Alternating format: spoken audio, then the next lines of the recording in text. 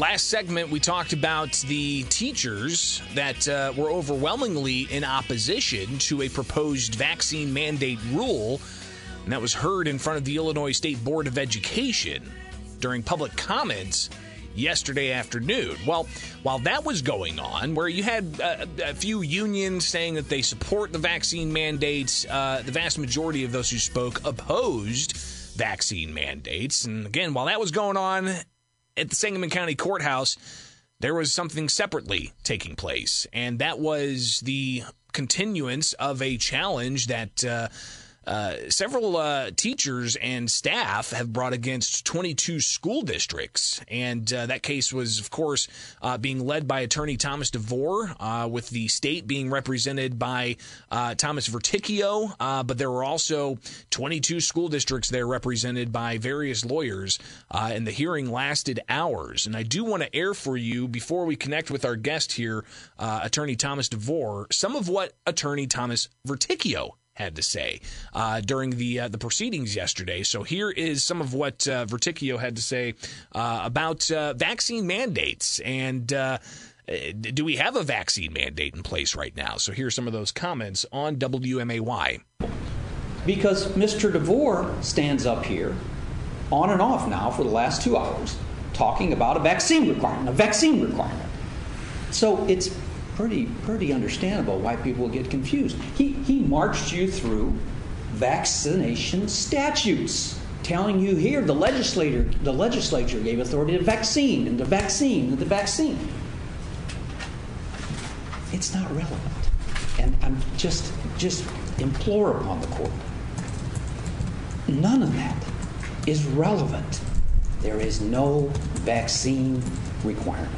So no vaccine requirements. Attorney Verticchio says in open court yesterday, making the case that there's a mandate for testing. Well, let's break some of this down, where we're at in that case, and what could be happening today in Sangamon County Court with a separate case. Attorney Thomas DeVore with us now on the WMAY Morning News Feed. Tom, thanks for taking time with us. So let's get your initial response here to Attorney Verticchio, him saying that there is no vaccine mandate. Good morning. Good morning, sir.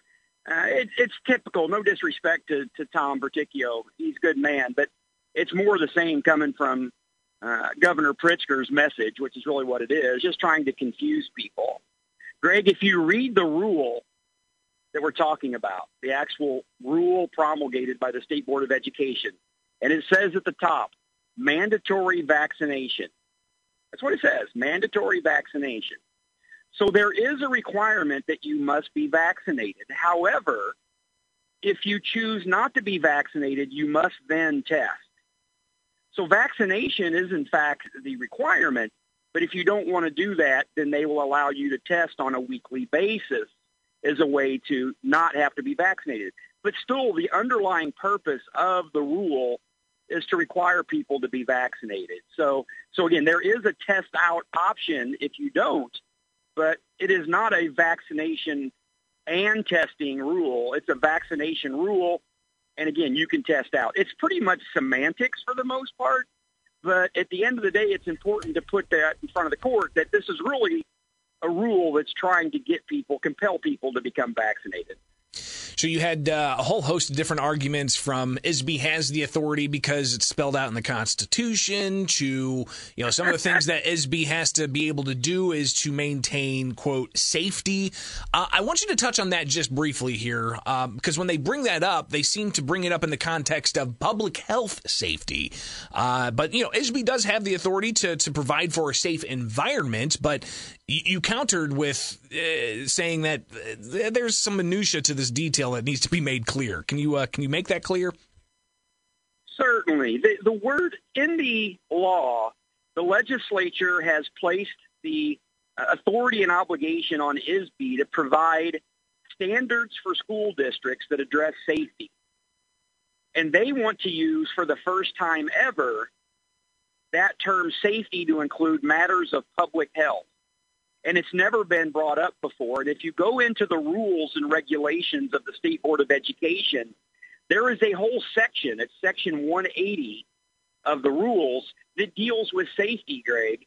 And everything in there that deals with safety has to do with the safety of the buildings as it relates to their ventilation, as to their plumbing, as to their electricity, as to their roofing, talks about having building inspectors, etc. So for the past, however long you want to put on it, decades, the term safety, as it's been put in practice with ISB, has been relegated to the safety of the buildings itself. And you will find nothing in the safety provisions that ISB has been enforcing for decades that deals with public health issues. It just doesn't exist. And again, they're trying to use that word to suggest it gives them the authority, but it doesn't. We're talking with Attorney Thomas DeVore here on the WMAY Morning News Feed. So hours of oral arguments yesterday. You guys took a little bit of a break. There was also discussion about class status and the judge ultimately taking all this under advisement. What does that mean to the layperson? The class status, again, what we're asking the court to do, again, should Judge Grishow agree with the parties listed as plaintiffs, she's being asked to enter an order that says that these educators cannot be compelled to vaccinate or test, because the law covers both vaccination and testing. It's not just one or the other. It covers both of them. And you're talking about the due process rights people have when they're told by an official, correct, you have to vaccine or mask. They can then turn around and say either yes, I agree, or no, and contest it in court. Correct. And again, make sure you include in there testing, mask, vaccination, or testing. Under the law, you're allowed to say, I don't want to do that. And if you object, the health department can still take you to court, and a judge can force you to be isolated or quarantined because you refuse to undergo those measures. And that's what we were arguing in court. And so, yes, and then you have the school district standing there saying, well, irrespective of that law, we can do what we want because it's our school building and we have the authority to do whatever we want. They can't point to any specific provisions in the law that allow the school district to engage in broad public health remediation. But again, that's all they could argue is that, well, we have this broad power. I don't know whether the judge was convinced of their argument or not. People can draw their own conclusions. So she'll take that under advisement. Possible that we could see a ruling soon. Don't want to necessarily pin a date on that, but it could happen anytime soon. Meanwhile, today you've got another case where 700-plus parents are suing 145 school districts over mask and exclusion policies enforced on children in schools. This case continues from oral arguments heard a couple of weeks ago. What do we expect to happen this morning? Well, I expect it will finish up with the arguments. I mean, when we were in court yesterday, Greg, the teachers union lawyer once again asked to speak to the court, and the court refused to allow her to speak again.